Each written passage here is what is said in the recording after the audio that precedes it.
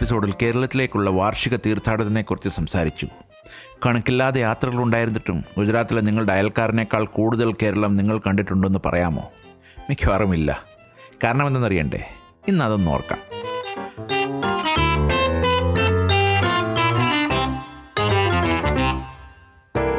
കേരളത്തിലേക്കുള്ള യാത്ര എല്ലായ്പ്പോഴും ബന്ധുക്കളെ സ്വന്തക്കാരെയും കാണാനുള്ള ഒരു യാത്രയായിരുന്നു.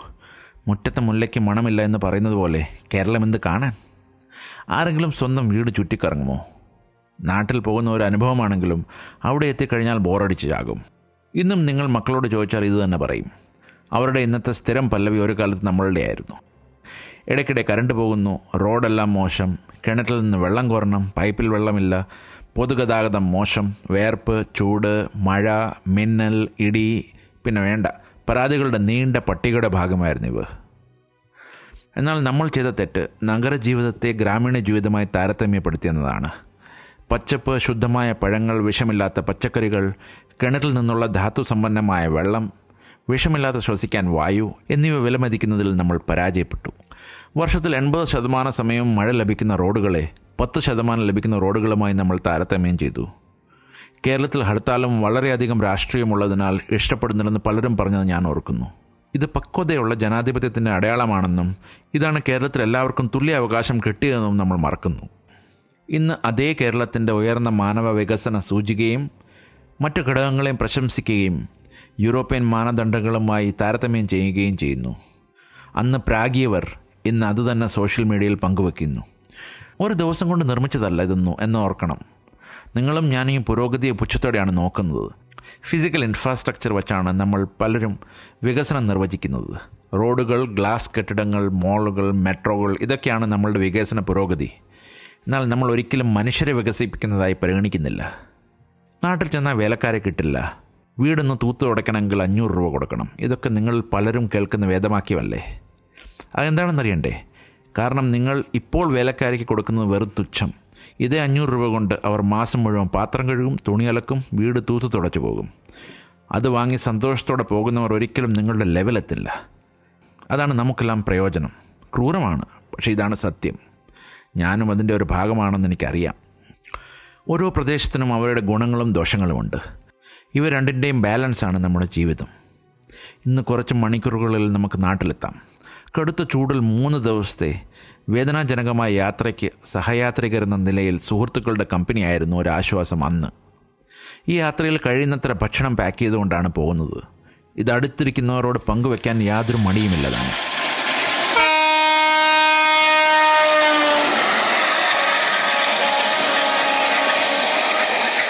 കൊങ്കൺ റെയിൽവേ തുടങ്ങുന്നതിന് മുമ്പ് യാത്ര സാധാരണ രാത്രിയിൽ. അത്താഴത്തിന് ശേഷം ഞങ്ങൾ ട്രെയിനിൽ കയറും. അടുത്ത ദിവസം രാവിലെ ബോംബെയിലെത്തും. ഞങ്ങൾ ബോംബെ സെൻട്രൽ പ്ലാറ്റ്ഫോമിൽ തമ്പടിച്ച് പ്രഭാത ഭക്ഷണം കഴിക്കും. ഞങ്ങളുടെ അടുത്ത ട്രെയിൻ 3:30-ക്കാണ്, ജയന്തി ജനത. ഉച്ചഭക്ഷണം പോലും ഇവിടെ കഴിക്കാൻ പാക്ക് ചെയ്ത് കൊണ്ടുവരും. മിക്കവരും ആ രാത്രിയിൽ അത്താഴം കൂടി കൊണ്ടുവരുമായിരുന്നു. ഇതൊക്കെ അല്ലാതെ 2 മാസത്തെ തുണി എല്ലാം കൂടി ഒരു വലിയ ലഗേജ് തന്നെ ഉണ്ടായിരുന്നു. അന്ന് ഇന്നത്തെ കൂട്ട് ബിസ്ലറി ഒന്നും ഉണ്ടായിരുന്നില്ല. മിക്കവരുടെയും കയ്യിലൊരു ജഗ് കാണും. ഓരോ സ്റ്റേഷനിലും വണ്ടി നിർത്തുന്നതിന് മുമ്പേ തന്നെ ശുദ്ധജലം കിട്ടുന്ന പൈപ്പിനെ നോക്കി ഓടും. പല ജഗ് വലിപ്പം കാരണം പൈപ്പിൻ്റെ കീഴെ വരിക പോലുമില്ല. മിക്കവാറും എല്ലാവർക്കും ഇത് പൂരിപ്പിക്കാൻ അവസരം കിട്ടുകയില്ല. അടുത്ത സ്റ്റേഷനിൽ അവർ പിന്നെയും ഭാഗ്യം പരീക്ഷിക്കുന്നു. ജനാലയിൽ ബന്ധിപ്പിച്ചിരിക്കുന്ന ക്യാൻവാസ് വാട്ടർ ബാഗുകളും ഞങ്ങൾ കൊണ്ടുപോയിരുന്നു. കാറ്റ് കൊണ്ട് വെള്ളം തണുക്കുന്നു. രാത്രിയിൽ ഇതെടുക്കാൻ മറന്നെങ്കിൽ വല്ല സ്റ്റേഷനിൽ അപ്രത്യക്ഷമാകാൻ സാധ്യതയുണ്ട്. ഇങ്ങനെ ബോട്ടിലും പിന്നെ ചെരുപ്പും കാണാതായ ചരിത്രമുണ്ട്. അതുകൊണ്ടായിരുന്നു മുകളിലെ ബർത്തുള്ളവർ ഷൂസും ചെരുപ്പും ഫാനിൻ്റെ മുകളിലും സൂക്ഷിക്കും. ഇത് കൊള്ളയടിക്കാൻ സാധ്യതയുണ്ടെന്ന് അവർ കരുതുന്നു. ആ ചെരുപ്പുകളുടെ ഗുണനിലവാരം നോക്കുമ്പോൾ ആ ഷൂസുമായി കള്ളൻ എന്ത് ചെയ്യുമെന്ന് ഞാൻ പല പ്രാവശ്യം ചിന്തിച്ചിട്ടുണ്ട്. അത്രയ്ക്ക് മോശമായിരുന്നു ആ ഫാനിൻ്റെ മുകളിൽ സൂക്ഷിച്ചിരുന്ന ചെരുപ്പുകൾ. നാറ്റം വേറെ. അതിനാൽ കേരളത്തിൽ നിന്ന് മുമ്പേ തന്നെ ഗുജറാത്ത്, മഹാരാഷ്ട്ര, ആന്ധ്രാപ്രദേശ്, കർണാടക, തമിഴ്നാട് എന്നിവിടങ്ങളിൽ നിന്നുള്ള കുടിവെള്ളം ഞങ്ങൾ അകത്ത് കയറ്റിയിരിക്കും. ഹിന്ദിയിലൊരു വാക്കുണ്ട്, ഘാട്ട് ഘാട്ട് കാ പാനി പിയ എന്ന്. അത് ഇതിനെയാ പറയുന്നതെന്ന് ഇപ്പോൾ മനസ്സിലായി. എല്ലാ സംസ്ഥാനത്തെ വിൽപ്പനക്കാരുടെയും പിച്ചക്കാരുടെയും പ്രത്യേകതയാൽ നിങ്ങൾക്ക് സ്റ്റേഷനുകളെ ഉറക്കത്തിൽ പോലും വേർതിരിച്ചറിയാൻ കഴിയും.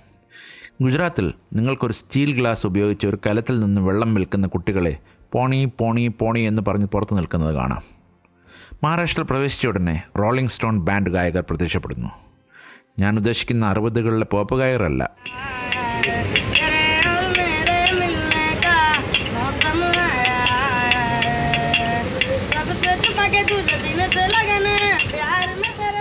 പക്ഷെ ആൺകുട്ടികളും പെൺകുട്ടികളും കയ്യിൽ 2 കല്ലും കൊണ്ട് ആർക്കും മനസ്സിലാകാത്ത വരികൾ ഉപയോഗിച്ച് പാട്ട് പാടുന്നു.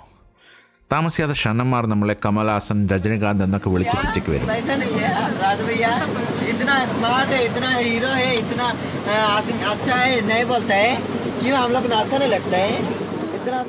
ശ്രദ്ധിച്ചില്ലെങ്കിൽ അവർ നിങ്ങളെ ബച്ചനോ ധർമ്മേന്ദ്രകളിലേക്കോ രാജേഷ് ഖന്നയിലേക്കോ അപ്ഗ്രേഡ് ചെയ്യും. ആന്ധ്രാപ്രദേശിലൂടെ ട്രെയിൻ കടന്നു പോകുമ്പോൾ വികൃതമായ യാചകരെ കാണാം. അത് അവിടുത്തെ പ്രത്യേകതയായിരുന്നു. കേരളത്തിൽ പ്രവേശിച്ചാലോ യാചനം ആധുനികമാകും. ഓരോ സീറ്റിലും അവർ ഒരു കൈയക്ഷരക്കുറിപ്പിൽ ഒരു കഥ എഴുതി വെച്ച് പോകും. മിക്കവാറും എല്ലാ കഥകളും സമാനമായിരുന്നു. അച്ഛൻ മരത്തിൽ നിന്ന് വീണു, 2 കാലുകളും മുറിച്ചു മാറ്റേണ്ടി വന്നു, അജ്ഞാതമായ ചില രോഗങ്ങൾ, അമ്മ രോഗിയാണ്, സഹോദരങ്ങൾക്ക് പോളിയോ ബാധിച്ചിരിക്കുന്നു, വരാനിരിക്കുന്ന ശസ്ത്രക്രിയയെക്കുറിച്ച് ഒരു അനുബന്ധവും ഘടിപ്പിക്കും. അതിൻ്റെ അഭാവത്തിൽ ഒരു കുറിപ്പ്. ഡോക്ടർമാരുടെയും സെലിബ്രിറ്റികളുടെയും രാഷ്ട്രീയക്കാരുടെയും ശുപാർശകളോടൊപ്പം അടിച്ച ലാമിനേറ്റ് പേപ്പറിലേക്ക് ഇത് ക്രമേണ നവീകരിച്ചു. പക്ഷെ ഒരു മലയാളിയും ഒരു പൈസ പോലും കൊടുത്ത് ഇവരെ സഹായിക്കുന്നത് ഞാൻ കണ്ടിട്ടില്ല. പക്ഷെ മനോരാജ്യം ആഴ്ച പതിപ്പ് വായിക്കുന്നത് പോലെ അത് മുഴുവൻ അവർ വായിച്ചു തീർക്കും. പണം ചോദിക്കാൻ പോലും കാത്തു നിൽക്കാതെ അതേ വേഗതയിൽ അവർ ആ പേപ്പറുകൾ തിരിച്ചെടുക്കുന്നു. അവരെ പണം നൽകി സഹായിക്കേണ്ടത് നമ്മുടെ ബാധ്യത പോലെ. അതിനിടയിൽ തറ വൃത്തിയാക്കുന്ന പിള്ളേരുണ്ട്. അവർക്ക് മാത്രമാണ് പണം ലഭിക്കുന്നത് ഞാൻ കരുതുന്നു. കഠിനാധ്വാനത്തെ പ്രോത്സാഹിപ്പിക്കുന്ന മലയാളികളോട് എൻ്റെ ബഹുമാനം കൂടി വരുന്നു.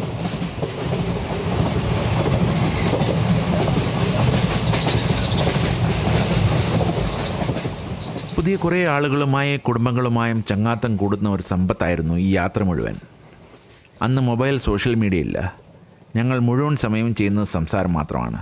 പ്രായത്തെ ആശ്രയിച്ച് ആളുകൾ പരസ്പരം ചങ്ങാത്തം കൂടുകയും അടുത്ത 2 ദിവസം അവർ കുടുംബത്തെ പോലെ താമസിക്കുകയും ചെയ്തു. അവർ ഭക്ഷണവും ആനന്ദവും പങ്കിട്ടു.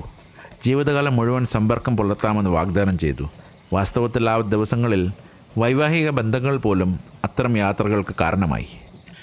പുകവലിക്കാരും മദ്യപിക്കുന്നവരും പരസ്പരം ഒറ്റ നോട്ടത്തിൽ കണക്ട് ചെയ്യുന്നു. കഴിഞ്ഞ 2 പതിറ്റാണ്ടുകളായി അവർ പരസ്പരം അറിയപ്പെടുന്നവരാണെന്ന് നിങ്ങൾക്ക് തോന്നുന്ന തരത്തിൽ അവർ ആവേശവും സിഗരറ്റും പങ്കിടും. ഗുജറാത്ത് കഴിയുമ്പോഴത്തേക്കും അവരുടെ കയ്യിൽ എങ്ങനെ കള്ളെത്തും എന്നെനിക്കിപ്പോഴും അറിയില്ല. ട്രെയിൻ കേരളത്തിലേക്ക് പ്രവേശിച്ചു കഴിഞ്ഞാൽ വാതിലിൽ നിൽക്കാനും പുറത്തുനിന്നുള്ള ആൾക്കാർക്ക് കൈ കാണിക്കാനും തുടങ്ങും. ഏതോ അകന്ന ബന്ധം പോലെ, പരസ്പരം തലമുറയായി അറിയുന്നത് പോലെ.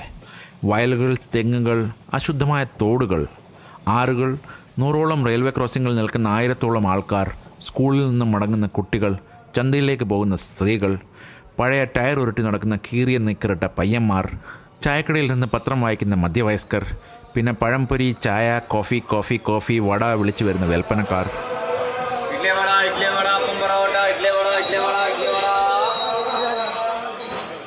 ഈ സമയത്ത് ഒരു ചൂട് ചായയും പഴംപൊരിയും കഴിക്കാത്ത ആരെങ്കിലും ഉണ്ടോ? ഇതൊക്കെ ഇന്നലെ നടന്നതുപോലെ. പതുക്കെ കൂട്ടയാത്രക്കാർ ലഗേജ് പുറത്തെടുക്കാൻ തുടങ്ങും. സ്റ്റേഷനെത്താൻ മണിക്കൂറുകളുണ്ടെങ്കിലും ഈ ലഗേജ് മുഴുവൻ വാതിക്കൽ വെച്ച് കാത്തിരിക്കാൻ തുടങ്ങും. അടുത്ത വർഷം മറ്റൊരു യാത്രയിൽ അല്ലെങ്കിൽ മടങ്ങി വരുന്ന യാത്രയിലായിരിക്കാം ഇനി പരസ്പരം കാണുന്നത്. ഇവിടെ പറഞ്ഞുകൊണ്ട് ഇവിടെ പതുക്കെ ആളുകൾ ഓരോ സ്റ്റേഷനിൽ ഇറങ്ങാൻ തുടങ്ങും. വണ്ടി തിരുവനന്തപുരം എത്തുമ്പോൾ മിക്കവാറും റെയിൽവേ സ്റ്റാഫ് മാത്രമായിരിക്കും ഇതിൽ ബാക്കിയുള്ളത്. മിക്ക ആളുകളും അവധിക്കാലം മുഴുവൻ വീട്ടിൽ മാത്രമാണ് തങ്ങുന്നത്. ചിലപ്പോൾ 2 മാസം. കൂട്ടുകാരെല്ലാം അടുത്ത് തന്നെയാണ്. പക്ഷേ ആരും ആരുടെയും വീട്ടിൽ പോകില്ല. 10-20 കിലോമീറ്റർ പോലും ദൂരമില്ല. പോകണമെന്നുണ്ട്, പക്ഷേ വീടില്ല. ഒരിക്കൽ ഞാൻ എൻ്റെ സുഹൃത്ത് എൽബിൻ്റെ വീട്ടിലേക്ക് പോകാൻ തുനിഞ്ഞു. വീട്ടിൽ നിന്ന് 10 കിലോമീറ്റർ അകലെയുള്ള കോന്നി വനത്തിലുള്ളായിരുന്നു അവൻ്റെ വീട്. എനിക്ക് ഏകദേശം 17-18 വയസ്സ് പ്രായമുണ്ടായിരിക്കണം. വീട്ടുകാർക്കിതൊരു സാഹസികം. വീട്ടിലുള്ള എല്ലാവരും എന്നെ ശാസിച്ചു. ആന ആക്രമിച്ചാൽ എന്ത് ചെയ്യണമെന്ന് എനിക്ക് മുന്നറിയിപ്പ് നൽകി. കാട്ടുപന്നികളെ എങ്ങനെ മെരുക്കാമെന്ന് എനിക്ക് പരിശീലനം ലഭിച്ചു. ഒരു ഡിസ്കവറി ചാനൽ ഷൂട്ടിങ്ങിന് പോവുകയാണോ അതോ സുഹൃത്തിൻ്റെ വീട്ടിൽ പോവുകയാണോ എന്ന് ഞാൻ ആലോചിച്ചു. അവൻ്റെ വീട്ടിൽ കുറച്ച് ദിവസം താമസിച്ചു കഴിഞ്ഞാണ് തിരികെ വന്നത്. ഞാൻ മടങ്ങുന്നതുവരെ വീട്ടിലെ എല്ലാവരും പിരിമുറുക്കത്തോടെ ടെൻഷൻ പിടിച്ചിരിക്കുകയായിരുന്നു. എന്നാൽ നമ്മളാരും കേരളത്തിൻ്റെ സൗന്ദര്യത്തെ ആസ്വദിച്ചില്ല. എൻ്റെ സ്വന്തം വീട്ടിൽ നിന്ന് നടന്നെത്തുന്ന ദൂരത്തിലുള്ള ഒരു വലിയ വിനോദസഞ്ചാര സ്ഥലം ഈയിടയ്ക്കാണ് ഞാൻ കണ്ടുപിടിക്കുന്നത്. ആരും എന്നോട് പറഞ്ഞിട്ടില്ല. അവരെ സംബന്ധിച്ചോളം അത് ആകർഷകമായിരുന്നില്ല. എന്നും കാണുന്ന ഒരു സ്ഥലം, എന്നും പോകുന്ന വഴി. ഒന്നുകിൽ നമ്മൾ പ്രകൃതി സൗന്ദര്യത്തെ വിലമതിച്ചില്ല, അല്ലെങ്കിൽ പണസമ്മർദ്ദത്തിൽ ഇതെല്ലാം വിട്ടുപോയി. മാതാപിതാക്കളും വിചാരിച്ചു കേരളമെല്ലാം ഒന്നു തന്നെയല്ലേ, പിന്നെ മൂന്നാർ എന്താ, അടൂർ എന്താ. ചുമ്മാതെ പണം ചിലവാക്കി മലകൾ കാണാൻ പോകുന്നതിനേക്കാൾ വീട്ടിൽ മര്യാദയ്ക്കിരിക്കുക. അതായിരുന്നു ചിന്ത. മൂന്നാറിലോ തേക്കടിയിലോ നിങ്ങൾ എന്താണ് കാണാൻ പോകുന്നത്? അതിവിടെ തന്നെ കാണാൻ കഴിയും. അങ്ങനെ അപ്പച്ചന്മാർ നമ്മളെ വയലുകളിലേക്ക് കൊണ്ടുപോകും. ഞങ്ങളുടെ കുടുംബ അധികാര പരിധിക്ക് പുറത്ത് പോകാൻ ആവശ്യപ്പെടുമ്പോഴെല്ലാം അവർ എപ്പോഴും ഈ തന്ത്രം അറിയും. ബന്ധുക്കളുടെ വീട്ടിൽ tours and travels private limited പൂർത്തിയാകുമ്പോഴത്തേക്കും മടങ്ങി വരാനുള്ള സമയമായി. ഇതിനുള്ള തയ്യാറെടുപ്പുകൾ വിശാലമാണ്. ഉപ്പേര് തൊട്ട് ചെമ്മീൻ പൊടി വരെ, തേങ്ങ, പുളി, ഉണക്കമീൻ, കായ, ചേമ്പ്, ചേന, കൂർക്ക, നാളികേരം, കൈച്ചക്ക, ചക്ക, കുഴലപ്പം, അച്ചപ്പം, ഹൽവ എന്ന് വേണ്ട, കൊണ്ടുവരാത്ത ഒരു സാധനമില്ല. ഇവിടെ വന്നാൽ ഇത് അയൽക്കാർക്കും ഓഫീസിലും പങ്കുവെക്കണം. അല്ലെങ്കിൽ അവർ ചോദിക്കും ഞങ്ങൾക്കൊന്നും കൊണ്ടുവന്നില്ല എന്ന്. എന്നാൽ അവരോടെങ്കിലും പോയാൽ നമുക്ക് വല്ലതും കൊണ്ടുവരുമോ? അതില്ല. ഇതെല്ലാം പാക്ക് ചെയ്യുന്ന ഒരു പ്രത്യേക കലയാണ്. കടയിൽ ചെന്ന് ഏറ്റവും വലിയ കാർഡ്ബോർഡ് ബോക്സ് കൊണ്ടുവരും. മിക്കതും വല്ല സോപ്പ് വന്നതായിരിക്കും. ഇതിലെത്ര ഒക്കുമോ അത്രയ്ക്ക് കുത്തിക്കയറ്റും. പിന്നെ കയർ കൊണ്ടൊരു കെട്ടാണ്. സാക്ഷാൽ ദൈവം വന്നാൽ പോലും അത് ഊരിപ്പോകില്ല. ഇത് പാക്ക് ചെയ്യുന്നതിൽ വിദഗ്ധരായ ആളുകളുണ്ടായിരുന്നു. ഏത് ട്രെയിനിലും കേരളത്തിൻ്റെ ഏത് സ്റ്റേഷനേക്കാൾ ഏറ്റവും വലിയ തിരക്ക് ചെങ്ങന്നൂരിലാണ്. വിചിത്രമായ കാരണങ്ങളാൽ ഈ സ്റ്റേഷനിൽ എല്ലാ വണ്ടികളും വെറും 2 മിനിറ്റാണ് നിർത്തുന്നത്. കയറാനോ 1000-ഓളം ആൾക്കാർ.